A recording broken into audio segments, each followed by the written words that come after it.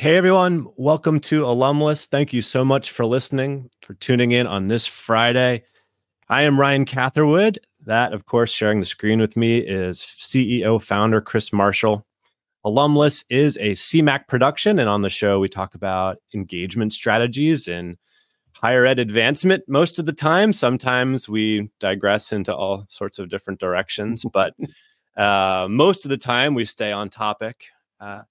We are not live today. We try to be live most of the time. We've pre-recorded this episode, so I can go on vacation, actually. I'll be publishing this while I am returning from St. Bart's from a week with the missus, which I've been looking forward to a long time. So, but I'm sure there will be a vibrant conversation going on in the LinkedIn event, and I'm excited for the show because we have one of our favorite people on to chat advancement with us, and Carla Willis. Chris, how you doing today? You doing all right? Doing good. This is a dangerous week before you leave because I'm nervous I'll be all by myself for a week. So, I'm glad you think that highly of me to help keep things going. But yeah, we've got 4 days this week. I'm on a bit of a countdown, but excited about it. I believe it. Good for you. Yeah. Taking vacation is a good thing to do. Unplug. It's important.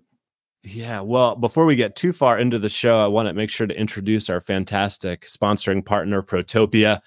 We as engagement pros are always thinking about how to create more volunteer opportunities because volunteers give at 2 and 3 times their rate, and it's just a great thing to do. This is important, particularly for alumni leaders working in integrated advancement models. We're trying to create a pipeline of donors through volunteerism. At the same time, on campus, students throughout the educational journey have questions and could use advice from alumni. As engagement pros, we're asked to figure out ways to make the alumni network more available from prospective student to former student and develop partnerships across campus that will showcase in real terms how valuable the alumni network can be. So that's what Protopia solves for. Without requiring alumni or students to sign up for another app or platform, Protopia's AI-powered technology activates alumni and turns them into volunteers in a flash. Students and alumni seeking advice are connected while removing the administrative burden of staff. Excuse me. Protopia is a tool you've been looking for. Visit protopia.co/alumless. And yeah, you should absolutely check it out. Every time I have a conversation with Max and the Protopia team, I am awed by the potential of the technology and the way that it's already helped customers like LSE and Denison really just scale up engagement. So we're grateful to have them on board.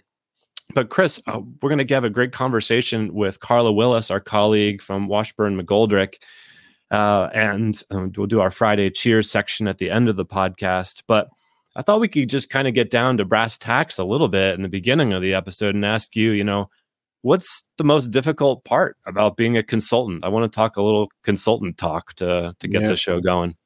I get people ask me often about moving into consultant roles and what's that like, and my the most difficult aspect of it, in one word, it's balance. I mean, there's balancing work and personal life. You have to be able to do that well, and you could get consumed by this if you're not careful and not have any personal life. I worry about that sometimes for both of us. There's also balance in the sense of the work you're currently doing, you have to stay focused on, but at the same time, you have to balance the next round of work that you want to get to do later on. So there's this constant struggle between delivering and selling work. And then the other balance piece, I'll tell you this is that, and I've been focused a lot more on this lately, and you've been helpful with me on this, is there's a balance between working in your business and working on your business.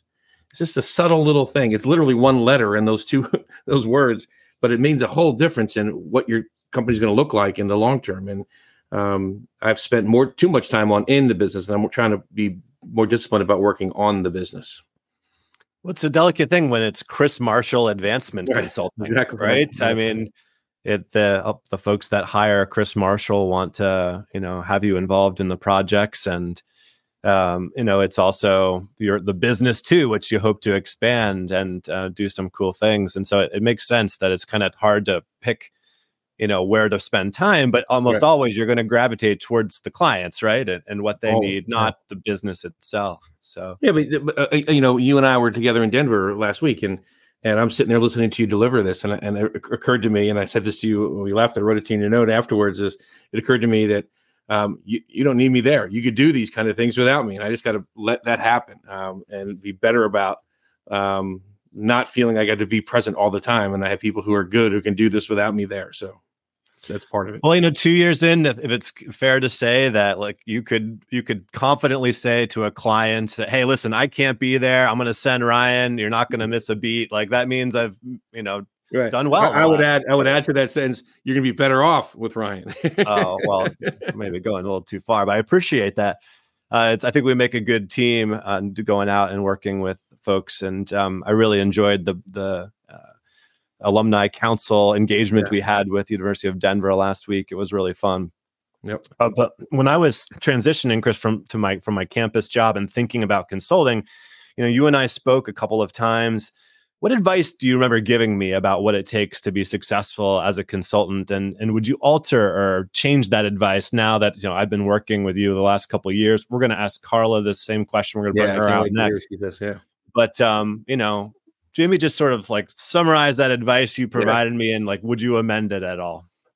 Yeah, I'm almost certain I told you need 3 things to be a successful consultant.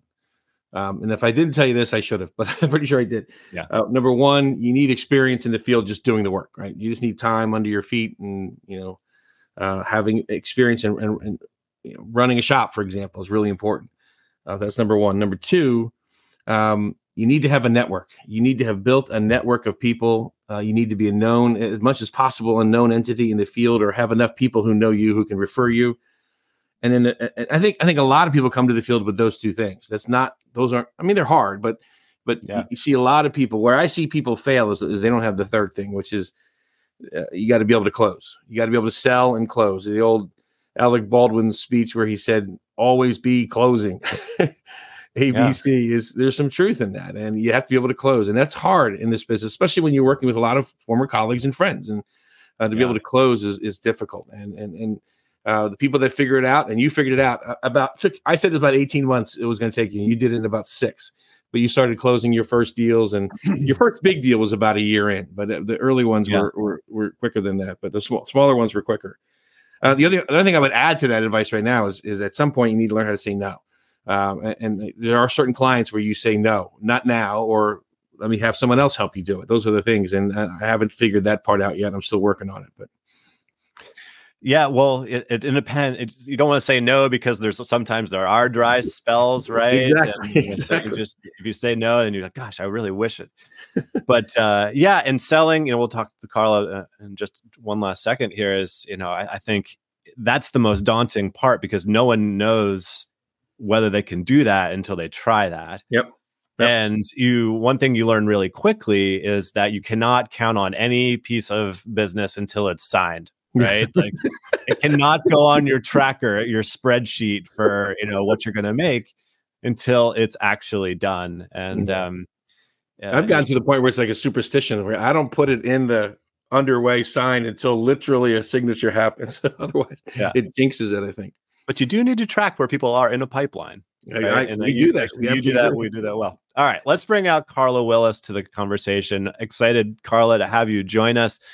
Carla, you are the principal at Washburn and Goldrick, LLC. Welcome to the show. Great to have you. Thank you. Great to be here with you, Ryan, and with Chris. Yeah, co-principal, right, with our colleague. Actually, I was going to correct you. There are actually we 2 principals, and then we have 2 owners and managing principals. Right. So 4 principals. I'm one of 4. One of 4, right. And we've had Bonnie and Karen on the show before, our good colleagues, and we'll get Ann Barry on the show at some point real soon. But great to have you. We do a lot of work together. We do a lot of retreating together and work with clients through CMAC and the relationship that Chris has established with Washburn McGoldrick over the years. So it's been really fun for me to get to know you through Washburn and McGoldrick and add you to the show. So welcome. So, maybe we can just start sort of with a high level question. How did you get into advancement consulting, and do you specialize in any areas? What projects do you work on? That's a really great question, Ryan. I'd like to say that I've always taken a consultative approach to work, even when I was a chief advancement officer. And I would say after my fourth chief advancement officer role, I decided I didn't want to serve higher ed in that way anymore. And yet I still wanted to serve and to be able to continue problem solving, which I love doing, and to apply my 30 plus years of experience. And so I reached out to one of our co-managing principals, Karen George, and as they say, the rest is history. After reaching out to her, I decided that it was a path I wanted to take. And it's been great. In our firm, we specialize in helping higher ed as well as independent school clients with comprehensive campaigns ranging from 2.5 million to 2.5 billion. And we do internal advancement assessments of programs within advancement, external feasibility studies to determine if an institution is prepared and ready to conduct a campaign. We provide ongoing counsel to institutions once they're in a campaign. And we do a lot of collaborative thought partnership with our clients as they work to solve some of today's issues that are arising in the higher ed advancement space. And so, long answer to your question, but I hope that's helpful. Good. I like that term, thought partnership. I think I use that a lot when we're in conversations or sharing information with a potential new client. I think that's really what we do. We're somebody who can get in there and be another brain to work on a problem together, trying to help solve it. Exactly. Because, when you think about it, all of our clients, they're just as smart as we are, right? Amen. We're just there to add some extra thinking and some query to help them sometimes draw the conclusions that we would tell them to do as consultants, but rather than telling them, we help them come up with the answers through our queries. Yeah, 100%. I can't talk Monday morning, but I have a client where I have a thought partnership relationship, and he's in Australia. So I am working, Sunday night or Monday night sometimes. And he's an interim director, right? So he's in a short period of time, and it's really just a great opportunity, I think, during periods of transition, particularly when new people arrive, when new leadership is there to sort of help keep things moving in the right direction as a thought partner.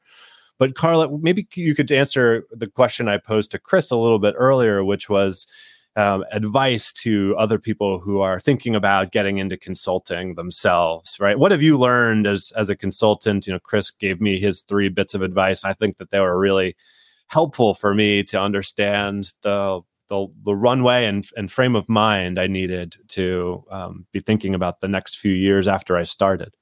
Well, the first thing I'd say before answering the question, I don't know about the two of you, but I'm probably getting a call or an email or text message a week from someone asking about and inquiring about getting into consulting. Yeah. And I heard Chris's answers, and certainly, balance and the network are important. One of the things I try to do is, it's a 2-part question. And the question is, what do you like about what you do now, and what don't you like? And then their answers lead me to the advice that I provide. And I say to them, if you enjoy problem solving, if you enjoy collaborative thought partnership, if you enjoy juggling lots of different balls, and that no 2 days are ever the same, then I encourage them to consider consulting. And I kind of break it down into 3 words to help them hone in on whether it's something for them or not. I said the 3 most important words that you'll be thinking about every day are finding, binding, and grinding. You need to find the opportunities for work and for people to work with and who need your services. You need to bind the arrangement or, the contractual thing. And that sometimes takes a while. Like Chris, I never count on anything before it's inked because it sometimes takes a while. And then it's grinding out and providing the service that you have proposed to provide. So that's kind of how I approach that question. How do you grind? Yeah, I love it. It's like the grind part, I feel like also, maybe you guys can talk a little bit about it, how you got started thinking about the activity that you need to do to build your network, right? When you're out reaching out to people, you need to introduce yourself. You know that you're not going to arrive at a scenario where the person you're talking to is going to say, "Oh, I have business for you today," right? You know that you're having a conversation probably about business a year from now or even longer from now. And you're just thinking about that type of activity as, a good investment of your time. How do you guys think about that? And how should someone just starting out think about that? We're off script a little bit, but I feel like it's a good piece of the puzzle to talk about. Carla, go. I think it's great. So I said this to someone recently. The work I do now and the way I approach it isn't any different than when I was an advancement officer. We train and we talk to advancement officers about their portfolios, about always doing good discovery work and always trying to uncover that next prospective donor. Well, if you substitute the word client for the word donor, it's no different. You're always doing discovery work. And just as if you were working with a donor, you may want that donor to close that gift this year, but it's always about their timeline of when they're ready to close the gift. The same as it's no different with clients. They approach you, but sometimes it's hurry up and wait. And so you have to really exercise patience and always have a lot of prospective clients in the pipeline, because none of it's going to come together at the same time. Yep. It's great. That was a fantastic off-script answer, by the way. So I don't even want to attempt it, but I'll add a couple practical things to it. I love everything you said. Building relationships is part of the work we do. That's the binding part that and when you're not in a formal sales conversation, staying in touch with people along the way is really important. Showing up at conferences, being at the Case Summit is my annual thing. I'm going to be there, and I'm going to have 57 meetings when I'm there because I want to see people and check in. But I'll put on my teaser list to call people, email people, check in between every quarter. And then I have a very active LinkedIn presence where I'm constantly checking and liking and following and sending people articles. And so those are the things that keep the buying going when you're not in a sales conversation. And it's a practical piece, but it's important.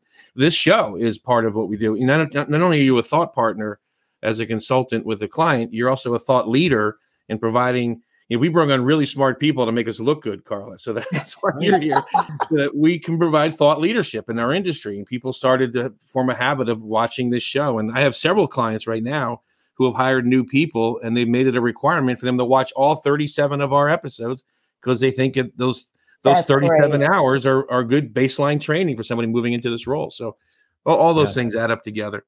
That's great. And Chris, you touched upon something that's really important that I failed to mention, and that is using LinkedIn as a tool. Yeah. I am on LinkedIn every day. I do the things that you shared, but I also look for people who are newly appointed in chief advancement officer roles, people who I know. And I'll reach out and simply congratulate them and suggest to them that when they get grounded, I'll do it in a private message. When they feel grounded in their new role, I'd love to touch base with them to hear how it's going. And then I certainly don't wait for them to connect with me. I put it on a little chart, a little calendar, and I'll reach out to them at about that 3-month point. And often that leads to new business. Yeah, I totally agree with that. And it's the key is the timing of that. You got to wait till the fire hose dies down a little bit. Exactly. 3 months, and then you go in and say, hey, what are your pain points? How can we help? It sounds a little bit like only thing about it is that you want to go in and close a deal. It's not. It's a relationship you're going to have with that person. And I tell people all the time, continue to ask if the contract is done, or even if we're not in a contract, keep asking me questions, stay in touch. And I like to say, I joke around and say, I'll tell you when it gets to a point where I think you owe me money. Other than that, just keep talking. I'll tell you when it gets too much. And I guess it's a little bit different. I mean, it is sales work, right? But it's a little different. It's more like major gift officer work than it is about, annual giving calling, right? Right. Exactly. Right. That's a good way to think of it. Yeah. It's you're definitely not pestering people, right? And in the way that, the phone-a-thon might call 4 times a year, right? When it comes to sort of sales, right? It's a different type of sales work. But Carl, I want to ask you, I've learned a ton from you, Bonnie, Karen, and others in the firm on the fundraising major gift campaign side of the house. But I also learned from you when we talk about alumni engagement. I'd love to get your thoughts on how you think of alumni engagement in the realm of advancement and how we think about what role alumni engagement plays. What's your first thoughts that come to mind when you think about alumni engagement? So I would say I have always seen alumni engagement as an essential rung in the advancement ladder. And early on in my career, I was in the minority because it was, separate. Alumni engagement is here. Well, back then, alumni relations is here, right, and fundraising is here. But I've always seen it as connected. And I'm so pleased that we are seeing more and more advancement models where that connection is there, because it's an essential rung. I don't believe an institution can have a sustainably strong advancement program without a strong alumni engagement program that is connected and collaborative. Yep. When you're providing advice to clients and you see something happening at an institution, what's the trigger that propels you to say, I think you may need to invest in alumni engagement here? Is there something that happens, or a pattern, or does it depend on the client? I think it's several things, Chris. I think first of all, when I see a low number of alumni engagement staff compared to benchmark peers, when I see low alumni participation rates, and I'll tell you, I hate that word participation, and I'm using it only because it's what we use, been using, but I'm so glad to see it transitioning to engagement rate. So when I see a low percentage there, when I see an insufficient number of prospective donors who are in discovery and in that category of relationship with the institution, and when I see a major and transformational gift pipeline that isn't large enough to support campaign dollar goals. And then also, I think finally, if I see, and I'm working on a campaign and we're looking at who the potential volunteer leaders might be, and they're the same as the last campaign, because that means there hasn't been any building or development of new relationships with alumni, that's when I suggest applying more resources. Yeah. So any one or all of those are great. Things. I'll add 2 more. I loved all your answers. I'll give you 2 more that I look for. And sometimes I look, if I find that there's an absence of these things, it tells me as much.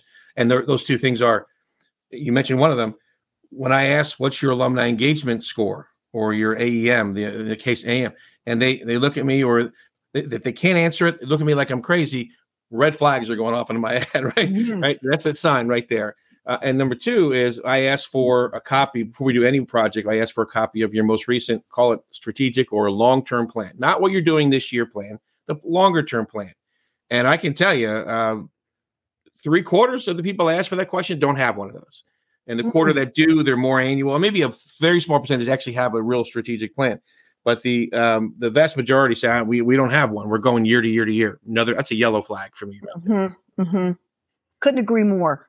And all the more reason why they need CMAC. There you go. CMAC and Washburn. And Washburn. They need us both. Yes. There's no doubt that there's I can imagine a lot of triggers to say, hey, alumni engagement is an investment worth making. But I imagine one of the biggest glaring red signs is the lack of the major gift pipeline being even close to where, it needs to be to reach some of these big numbers. And, you've got to get individuals engaged along that pipeline and really ramp things up. But what do you think about, Carla? Do you think that's true, or is that a major trigger for sort of recommending alumni engagement work, is not having enough donors in the pipeline? Or do you think there's others that are more important?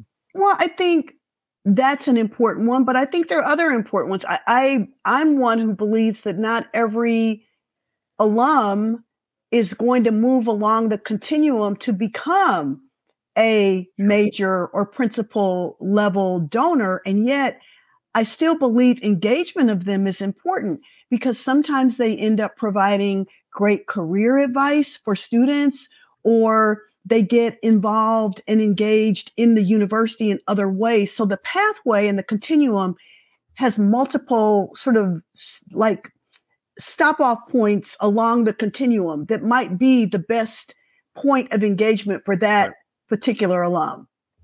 Yeah.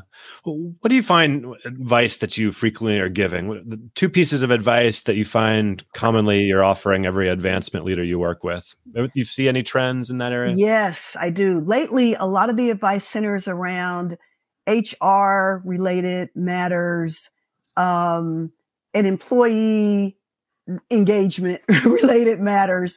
And people are trying to hire, and they're having a difficult time finding top talent. Chris, I don't know if you're seeing that.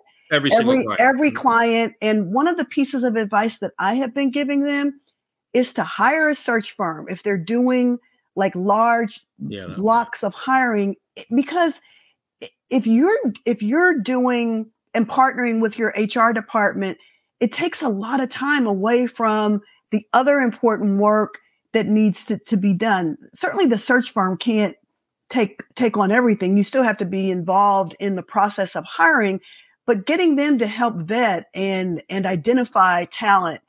That's one of the main pieces of advice I've been giving. And then the second is helping them feel as though they're not alone. Many of them feel defeated because they've had several failed searches, and helping them understand that the challenges that they're experiencing are challenges across the board right now in the higher ed and independent school space. It's just challenging right now to find top talent. I think there's no doubt that there's a lot of dynamics going on there. One of which we should talk about in a different episode is the move higher ed's making to have everybody back in person all the time, I think is an interesting one. But there's other reasons for sure. Chris, you and Carla have worked together at Washburn McGoldrick on campaign readiness assessments and feasibility studies. How have those projects helped you become a better consultant? Like I said earlier, I've learned a ton. I started working with Bonnie 22 years ago when she was the VP at Lehigh, and I was on the alumni leader there. And always have learned from her. I think of Bonnie as a mentor and dear friend. And every time I interact on a project with her, I get a broader and broader view of the advancement space. Because I came out on the alumni engagement side. I ran 2 shops for 12 years, 7 at Lehigh, 5 at Cornell. But in both those places, I had leaders, Bonnie at Lehigh and Charlie Flager at Cornell, who believed and expected and brought me into the program to build an integrated advancement model where alumni engagement plays a role in fundraising. So I've always had that lens, but it gets broad. When you get into a feasibility study or a readiness assessment, I'm getting exposed to things I hadn't seen at that level before, and it makes my work better in all ways. And the last thing I'll say on that is that I think there's a role for alumni engagement at any point along the way. The old notion that, a good alumni relations program will get you ready for the next or 2 campaigns from now, I think that's still true, but I think a good alumni program can help right now. You think about the cycle, you think about identification, cultivation, solicitation, and stewardship. I think a good alumni program should play a role in absolutely 3 of those 4 things, and maybe not ever solicit for funds or large gift, but play a role in identifying, cultivating, and stewarding those large donors. That can happen in this campaign, and a good alumni program, I think, should do that. So that's where that lens has been broadened for me to think about those things in a different way. So thank you, Carla. Adjust the campaign to focus on where they are in relation to the campaign, right? Exactly. There is not just one thing, one alumni engagement strategy which should have these different things. It's actually really should be custom designed for philanthropic goals. But Carla, I've got a couple of great questions that we skipped over in this first section that I think we'll add to our bonus section since we've reached the top of the 30 show. minutes, Carla. It goes like that. It goes by really fast. Wow, we're done. Focused a lot more on sort of consulting, and we've got some questions for you about some of the work that you've done. and again, about some of the lessons you've learned. But Chris, just to wrap up our live show for this week, who are we featuring next? The wonderful, talented, and super smart Kim Infante from Syracuse University.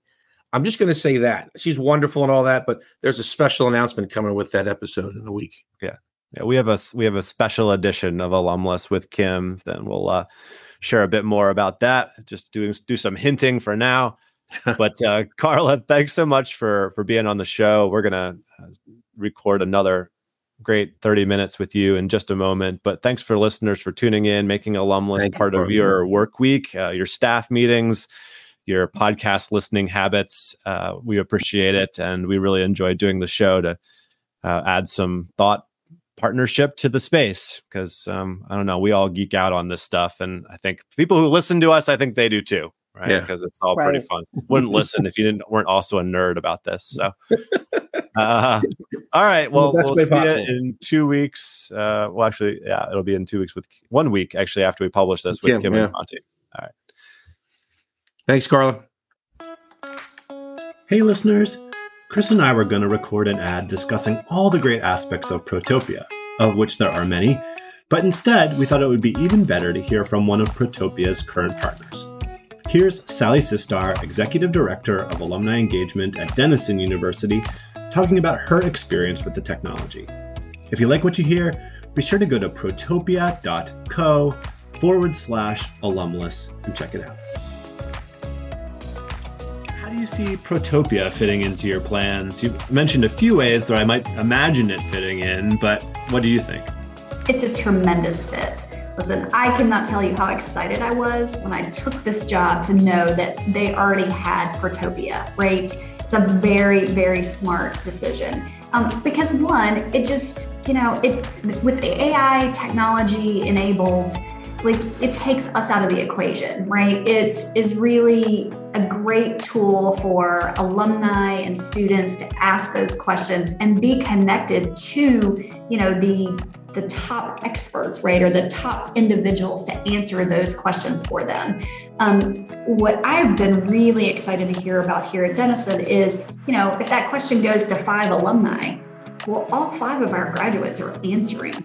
And then it gets into, a train of communications between them and the individual asking the question. So it's really facilitating community for us in a way that we couldn't do that ourselves if we were at the helm of trying to, facilitate someone's question going to those individuals, right? It's automatic, and that's the beauty of it. The other thing I would say to you is that it's bringing people into, it's engaging alumni that may not have engaged with us in any other way, right? But they really are appreciative that, they get an opportunity to help another alumni member or help a student. So I can't say enough great things about what a difference maker that has been for us on the engagement level.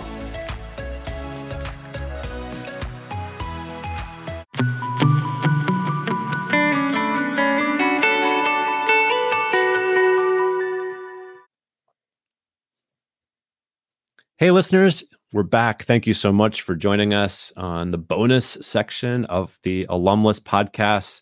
Today, we have special guest Carla Willis, who is co-principal at Washburn McGoldrick with our colleague Ann Barry, and of course, works closely with founders and owners and managing principals of the firm, Bonnie Devlin and Karen George. We're glad to have you with us, Carla. Thanks for the great, lively discussion in the first half of the show. It was fun. Thanks for having me, and I'm glad to participate in the bonus part of the show. The bonus segment. We'll just start off our bonus. Maybe we can just share a little bit of your background, your unique set of experiences, and then you've got a lot of great broad experiences, but one that you definitely have a number of opportunities to work with HBCUs, both as leading as the advancement chief as well as a consulting partner. And maybe you could share a little bit about, some of the challenges facing HBCUs. That's a great question, Ryan. And I've been asked that question before. And often what I share is the challenges really aren't that different. And even the day-to-day work isn't that different, especially with the environment we find ourselves in today, right? Where we have shrinking staffs and we have tightening budgets and sometimes staff who don't understand what the work entails of advancement. I think that's always been true in the HBCU environment. HBCUs have always struggled with staffing levels, and you have staff doing sometimes 3 or 4 different jobs because of tight budgets. But I would say that the staff within the HBCU environment, they care deeply about the institutions they serve, which is no different than in other advancement or predominantly white institutions. That same care, that same love for the institution is there. In some instances, some of the staffers are graduates of the institution as well. And so their love for alma mater is no different. And the other thing I would say is often campaign goals are lower than in some of our other institutional clients, but the work and the day-to-day work in being thought partners with them is no different. Makes sense to me that there really wouldn't be a ton of significant differences, right? In the way, but I wonder, have you seen a collective sort of synergy around leadership of HBCUs trying to identify kind of common challenges or problems? Is there a specific sort of dialogue that's brought the community together to try to help advance HBCUs as a group, or should we even identify schools as HBCUs anymore? Is that an outdated term? Well, I don't think it's an outdated term. I think for those who their families have that tradition of having attended an HBCU, there's a lot of pride associated with that. So I don't think it's an outdated term. I do think that the Mackenzie Scott injection of funding to many HBCUs has put the type of institution more on the radar for people who look at philanthropy and look at what's happening in higher ed philanthropy. So I think that it has caused other entities, corporations and foundations to see and better understand the need that these institutions have in terms of their sort of philanthropic need and their goals to support the students and the academic programs within the institutions. And so as a result of the Mackenzie Scott gifts, we've seen a number of other significant gifts that have been going to HBCUs. My hope is that it isn't just a trend and that it continues. Right. To talk about your path and when you, your employment history, I call it the crooked mile. We all sort of gone through our careers along the way. Tell us about yours. Mine's very jagged and crooked. And it's funny, at a point in my career, I ask myself, have I been a job hopper? What is with me that I can't keep on this straight line? So I started my career in annual giving at Mizzou. After having had a successful career in corporate America, I decided I was bored with that. I wanted to do something different. So I was the supervisor of the Mizzou Annual Fund. And shortly after taking that position, I felt like I could apply more of my corporate background in higher ed in other ways. And I decided, after learning more about major gift work, that it was similar, not the same, but it was similar to some of the things I had experienced related to sales and sales support in the corporate world. So that is when I decided that I really wanted to shift gears and go off on one of those jagged roads of my career and try to get into major gift fundraising. And so I left Mizzou. I left Mizzou also because I got married to someone who I met at a new employee orientation session at Mizzou, who was also a higher ed professional. So we moved to Toledo, Ohio, and that is where I had my first major gift opportunity in position. And it was a blast. I enjoyed it. And now a client of yours. And now a client of mine. Yes. So we've come full circle. And but I decided there was something more that I wanted. Nothing wrong with Toledo. In fact, Toledo is also my alma mater. So it was my first major gift opportunity. I graduated from there as a non-traditional student, but I decided I wanted something more. So I took an opportunity at the University of Michigan in the law school and started doing law school related major gift work. I was a regional officer there, focusing in the New York and Eastern Seaboard area. Learned so much while I was there about how to treat donors and just about the collaborative approach to the work. And so I did that for several years and then was approached by one of our consultants to do some consulting work. And that was with John Brown at the time. And so I did some work with John Brown, learned so much from John about how to be a collaborative thought partner. I think that's where I learned how to do that and how to do that well. And as a result of that work, one of our clients, North Carolina Central, the chancellor was moving to Florida A&M University to become the president. And he approached me about being his chief advancement officer. And I said to John Brown at the time, I don't know the first thing about being a chief advancement officer. What I can't do this job. And that means your answer should be yes as soon as you hear that. And he said, yes, you can. And whatever you don't know, I'm here for you to support you. So that just points to the importance of our network throughout our career. Yeah. So then I stayed there for several years, really enjoyed the HBCU environment, but got a call from Ohio State about becoming the second in command in the medical center and health philanthropy area, which was something that had always intrigued me. I said yes, I went, and I was very intentional about it because I knew that at some point in my career, I wanted to get back into consulting. I didn't know when, I didn't know like where, but I knew that it would happen. And I thought that would make me a better consultant and give me more experience. So I did that for several years and then jumped back into the chief advancement officer role at Kane University in northern New Jersey, very diverse campus. And that was very fun and I enjoyed it. And then I got a call from a search firm about an opportunity at UNC Asheville. And I had such respect and regard for the UNC system, but knew nothing about Asheville and about that institution being a public, small liberal arts institution. And I thought, gosh, if I got into consulting, that could be helpful for me to know that liberal arts, especially the public, because most liberal arts, when you think about liberal art, you think about private. This was public. So I took on that role. It was a blast. I had a great chancellor in the person who hired me, Mary Grant, who after I was there for a year decided to leave.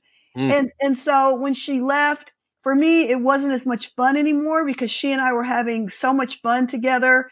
And I decided that I was ready to not do that type of work anymore. I decided I didn't want to get to know a new chancellor. I didn't want to launch a new campaign with someone new. I decided that maybe I wanted to take all of my experiences and help lots of different institutions. And so that is when I decided to consider becoming a consultant again.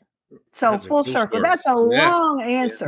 And so now I'm here at Washburn and McGoldrick and everything I've ever learned. And I don't think now, gosh, was I a job hopper? I think now, gosh, was I doing everything that I could to prepare myself for the role I have now, where I'm working with lots of different clients, different size clients, different types of institutions, some that have medical and health components. I am well prepared for the work I'm doing now, and it is a blast. Very cool. So a question about the work, I think that one might suggest if there's a criticism of the advancement space, it's that, they're always in a campaign mode, right? Whether they're planning for a campaign, they're in a campaign, they're finishing a campaign, whatever it is, it's all sort of in relation to a campaign.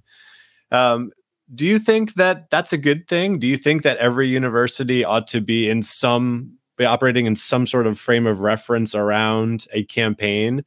And where do you land on that in terms of how you think about what universities ought to be doing for their campaign cycles? Mm-hmm. That's a great question. I think campaign and the word campaign and the process of campaign, it's just that it's a process for sort of punctuating fundraising that's happening with a beginning and an end, right? The beginning of the campaign, the end of the campaign. I do think that institutions should always be thinking about how to raise more money. That keeps us all employed, right? Jokingly. But I don't think that every institution is ready for an actual campaign. I think many institutions are getting themselves ready, and we help with that too. But often they don't have the infrastructure and the undergirding to successfully take on a campaign. That doesn't mean, and that's not to say they shouldn't continue to focus on raising more gifts and cultivating more relationships that lead to gifts. But I don't think that every institution should be in a campaign, only if they're ready. Go ahead, Ryan. Off script already. Here, true or false? To be successful as an advancement leader, a chief advancement officer, you need to have successfully started and completed a campaign. I think the answer to that question depends upon the types of institutions one chooses to work in. There are many in HBCU, for example, who have not had a successful campaign, who have not had a campaign. And yet the individuals who tend to lead those organizations, they have a lot of great roll up your sleeves, get it done experience. They are good chief advancement officers in those institutions. Right. I think that if one is desirous of working in a larger, perhaps more complex institution, then the answer to your question is yes. So there's some sort of level of fundraising that gets you to that street cred level, right? Of campaign success, right? You're saying some schools is the problem, and the reason those schools are not ready for a campaign is because what they can raise, the maximum of the amount, isn't a strong enough message for success in a campaign. Is that kind of what you mean? And like, to be really successful in leveraging a campaign, it needs to be a dollar amount that wows people. I don't even think it's that, Ryan. I think that perhaps at some institutions that might be a factor. I think that in order to have campaign success, whether it's a $2.5 million campaign or a $2.5 billion campaign, is having the proper infrastructure and undergirding, having the staffing, having the budget, having the volunteer leadership to successfully launch and move a campaign through all of its phases towards a successful ending. I think all of those things need to be in place, and it doesn't matter what the goal of the campaign is. And that might be controversial. Some people may very well disagree with me, but that's my belief. Yeah. Is there a common pitfall that you've seen that makes an institution not ready? I mean, we look at 8 campaign readiness categories, but is there one common pitfall that people fail to be ready to have in place to be ready to launch a campaign? So I think there's a couple that come to mind in the HBCU environment. Often, and even not even just HBCU environment, but smaller institutional environments, sometimes it's overreach for goal. It's looking at a peer or an aspirant peer and saying, well, they did a campaign for 10 million. I think we're going to do 15 with no data to support that number. I think that is a common pitfall. And I've seen that happen with other institutions as well. And I think it's also launching a campaign without having done a feasibility study or an internal readiness assessment.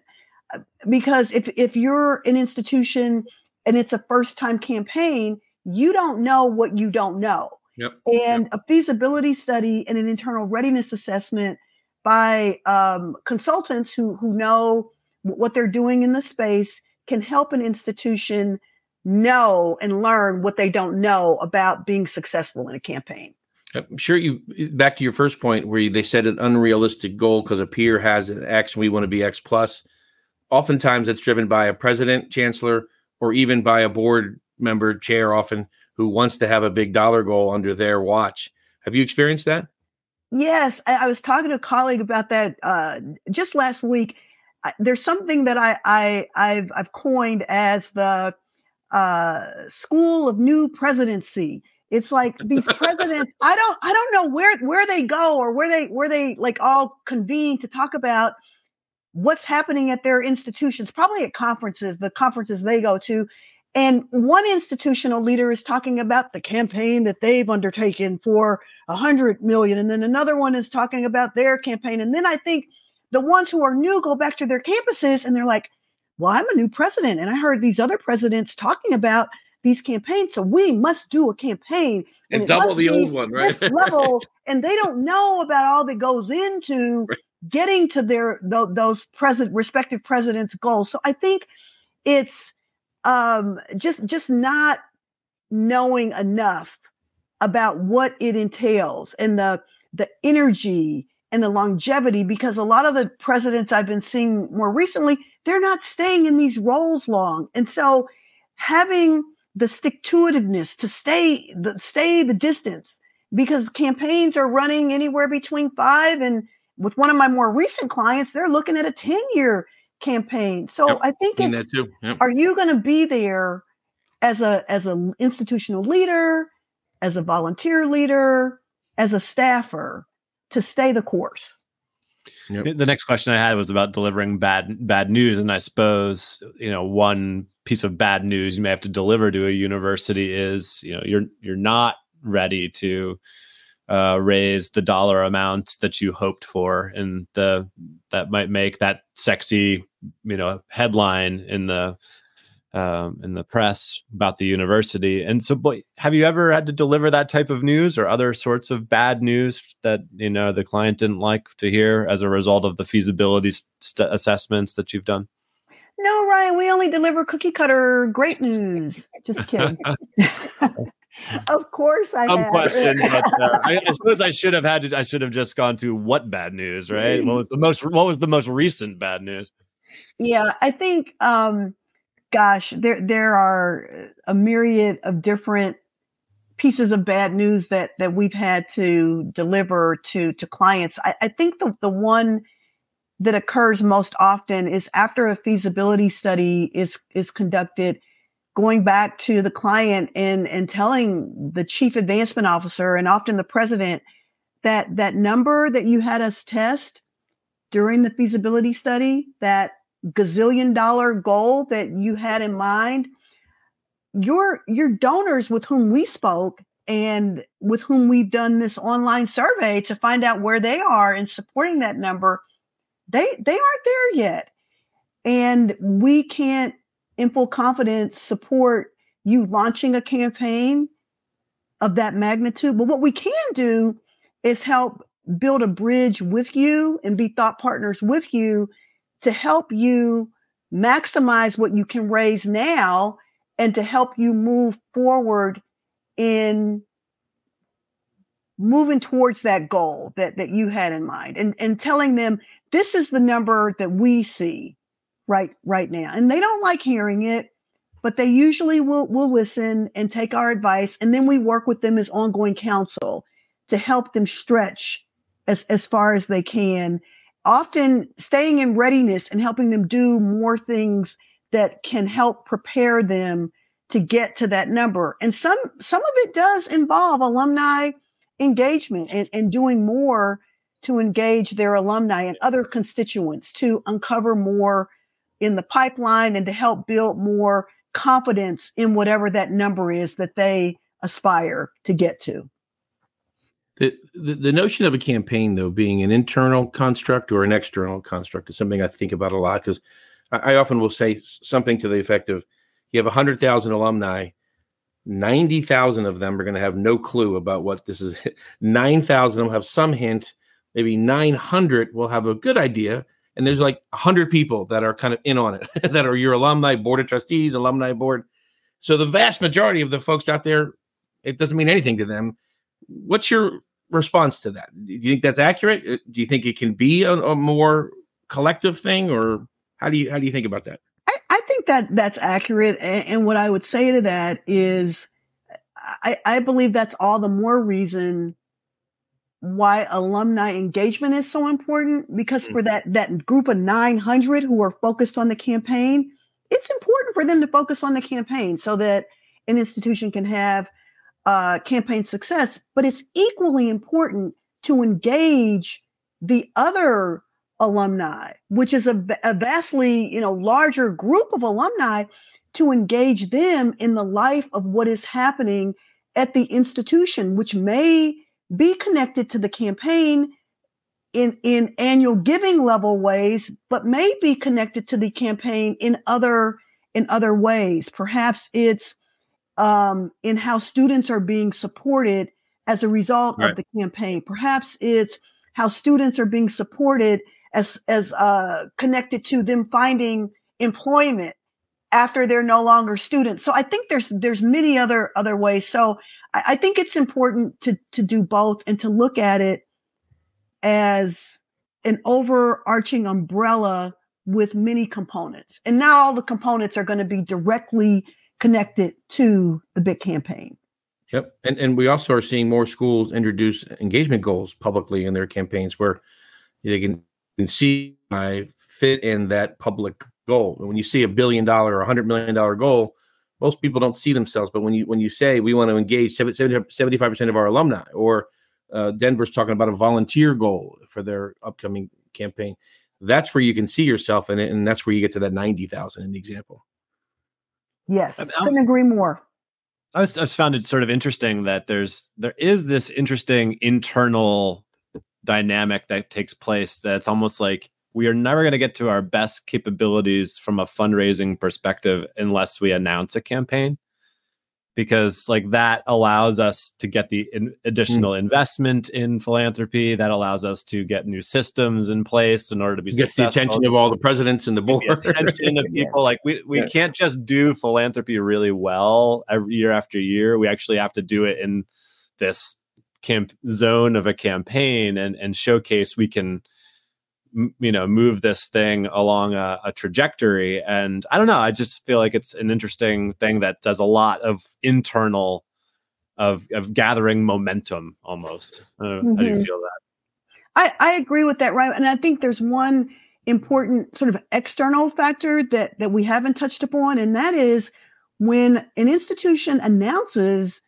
a big campaign or that it's launching a big campaign, the public pays attention as well, not just the alumni of that institution, but the public at large will often pay attention to the announcement of the big campaign and watching the big gifts that come into a campaign. And sometimes if it's an institution that doesn't have strong brand recognition out in the market, it strengthens the brand recognition of the institution when they launch and successfully complete a big campaign.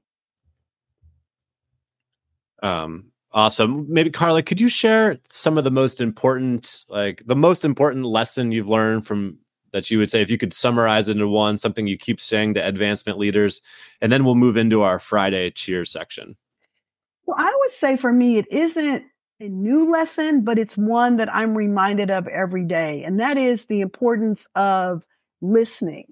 I've worked with consultants before when I was a chief advancement officer who were absolutely horrible listeners, not taking into account any of my thoughts or any of my knowledge and experience. So I vowed that when I became a consultant, and it's not even about, I've always been, I think, a good listener, because I think in order to be a good communicator, you have to be a good listener. So I just think about the importance of listening and using queries as well every day. So even if I'm talking with a client and they're dealing with solving a problem, if I know the answer, I hold on to it. I listen and ask them a series of questions or queries because I believe they're just as smart as I am. And if I lead them down the path through my queries, they will come up with the answer to solving the problem. The answer that's in my head, they come up with it. And then it's us solving it together as thought partners, as opposed to me solving the problem for them. I think that's really good consulting and good working with leaders who are just as smart as I am. I think that's really great. And I would totally agree. So let's wrap up the show with our Friday cheers. Carla, each week we bring to the show something we're thinking about, or maybe it's an article we've read or a podcast we've listened to. Maybe it's a book, but something that's got our attention. And we try to, maybe sometimes it doesn't have anything to do with advancement. Sometimes it does, but we'll lead it off with you. What is your Friday cheers? So I'm reading a new book. It's not new, it's new to me, but I'm a Dan Pink follower. I just love everything he writes. And so this weekend, in fact, I started reading The Power of Regret. And I don't know if it's going to help me in my consulting work, but I find that every book I read, there's some morsel or 2 or 3 morsels that help me in my work. And so the premise of this book is how throughout our lives, you hear the phrase, no regrets. I don't regret anything. Everything that I've done is great. But the truth of the matter is, according to Dan Pink, and I'm only about like 30 pages in, that we should have some regrets and we should look back sometimes to think about decisions we made. And the premise is that by doing so, then we begin to hone in on what we value by looking at what we may regret. So that's my Friday focus. Great one. I like it. Awesome. Good Friday cheers. How about Cheers. you, Chris? Friday focus would be another way to brand it. Yeah. Probably have an easier time remembering if it was an alliteration, right? Well, cheers. Friday cheers. Yeah, Dan cheers. Pink, The Power of Regret. Great. We saw him speak at the K Summit this year. He was fantastic. Such a great. In fact, I think that is where I picked up this book, and I'm just now having the time to start turning pages. 6 months later, we finally get to read the book we got. I know that, Joe. It reminds me, your story reminds me of the somebody getting a tattoo and it says no regrets, but regrets is spelled wrong, and no regrets, it says. You know what? In this book, the first 30 pages, he references some of those tattoos. Right. That people. So mine's a little more, and I can do it quick. We'll put links in the aftermath of this, but so you can get to them. Mine are pretty practical today. So I have a client who's got 4 pretty relatively new staff, new in their career, and I'm sort of serving an interim, helping them mentor a little bit. And it occurred to me there's some basic things they need to learn, and some sort of blocking, tackling, if you will, in the old expression. And what I found doing a little research was that there are ton of resources out there on business email best practices, how to send an email, whether it's internally or externally, that's going to get the response and get the reaction, get what you need. And so email best practices have been on my mind all week talking to these folks about it. And I found a great article, Harvard Business Review article, that's 5-10 minute read, and then a 7-minute video that's complimentary, and it talks about the same principles. So we'll put those links in the post about this podcast. And I would encourage everybody to take a listen, because I'm pretty good at email. I do it all day long, but I learned a ton of stuff listening, watching, reading these 2 pieces. So I would encourage you to take a look. I can't wait to check that out. Yeah, that sounds great. I'll send you both. Well, before you get them right away, I'll send you both what I sent to the team at this client to get them going. I'll send that to you today. We can share that out on our LinkedIn page. And if you're listening to Alumnus, but you have not followed our page on LinkedIn, please do so. Also, go ahead and follow the Washburn McGoldrick page. They do a great job with their content as well. My Friday cheers is on the personal side of things too. Yours was email, but mine is, for those who don't know me that well, I have started working out more in the mornings before the sun comes up. I usually go to the gym at 5, 3 or 4 days a week. And I'm not trying to pat myself on the back, but one of the tools that's helped me with that I've used is a tool called Fitbod. It's an app, and as a guy who's never been particularly good or learned much about lifting weights in a way that I'm not going to hurt myself, and in a way that kind of helps me as a novice for lifting weights, to see how exercises are done properly, to have them counted and so logged, and then recommend to you different workouts for different body parts, and really sort of allow you to build momentum when it comes to adding strength training to your workouts. So Fitbod is a tool. I think it's like $50 a year that I use, that for the last 2 years or so, I've been using it every day that I work out, to help me track the weight training that I've been doing. And I feel like more than anything else, it has been great to make sure that at 43 years old, that I don't get hurt doing things. I can look at the videos and still sort of make progress. So anyway, that's my Friday cheers for today. If you're thinking about, you want to do more weight training at the gym at all, I found that this tool has been really helpful. One more time. What is it called? Fitbod? It's called Fitbod, which is kind of a lame name to it, but it really has been helpful. A testimony to this Fitbod, Carla, I haven't seen Ryan in a little while. I see him in this little window like this all the time. And he walks off the plane in Denver, and I'm like, whoa, man, you're looking good. He's fit, trim, and ready to rock and roll. So whatever you're doing, Ryan, it's working. Keep going. Thanks for that tip. I'm gonna check out that app and download it when we finish. I work out, but I'm always looking for new ways to motivate me to do so and to make it more productive in my goals. Well, that's 100%. I've really felt like, as a tool to help me do exercise better, it has been one of the most valuable ones. So I thought I would mention it. Cool. All right. Well, great show. Carla, thank you so much for joining us. We'll be back, a special episode in your feeds a week from today with Kim Infanti from Syracuse. But for Ryan and Chris and Carla, so long until next time. Thank you so much for listening to Alumni. Thanks. Well done. It was fun.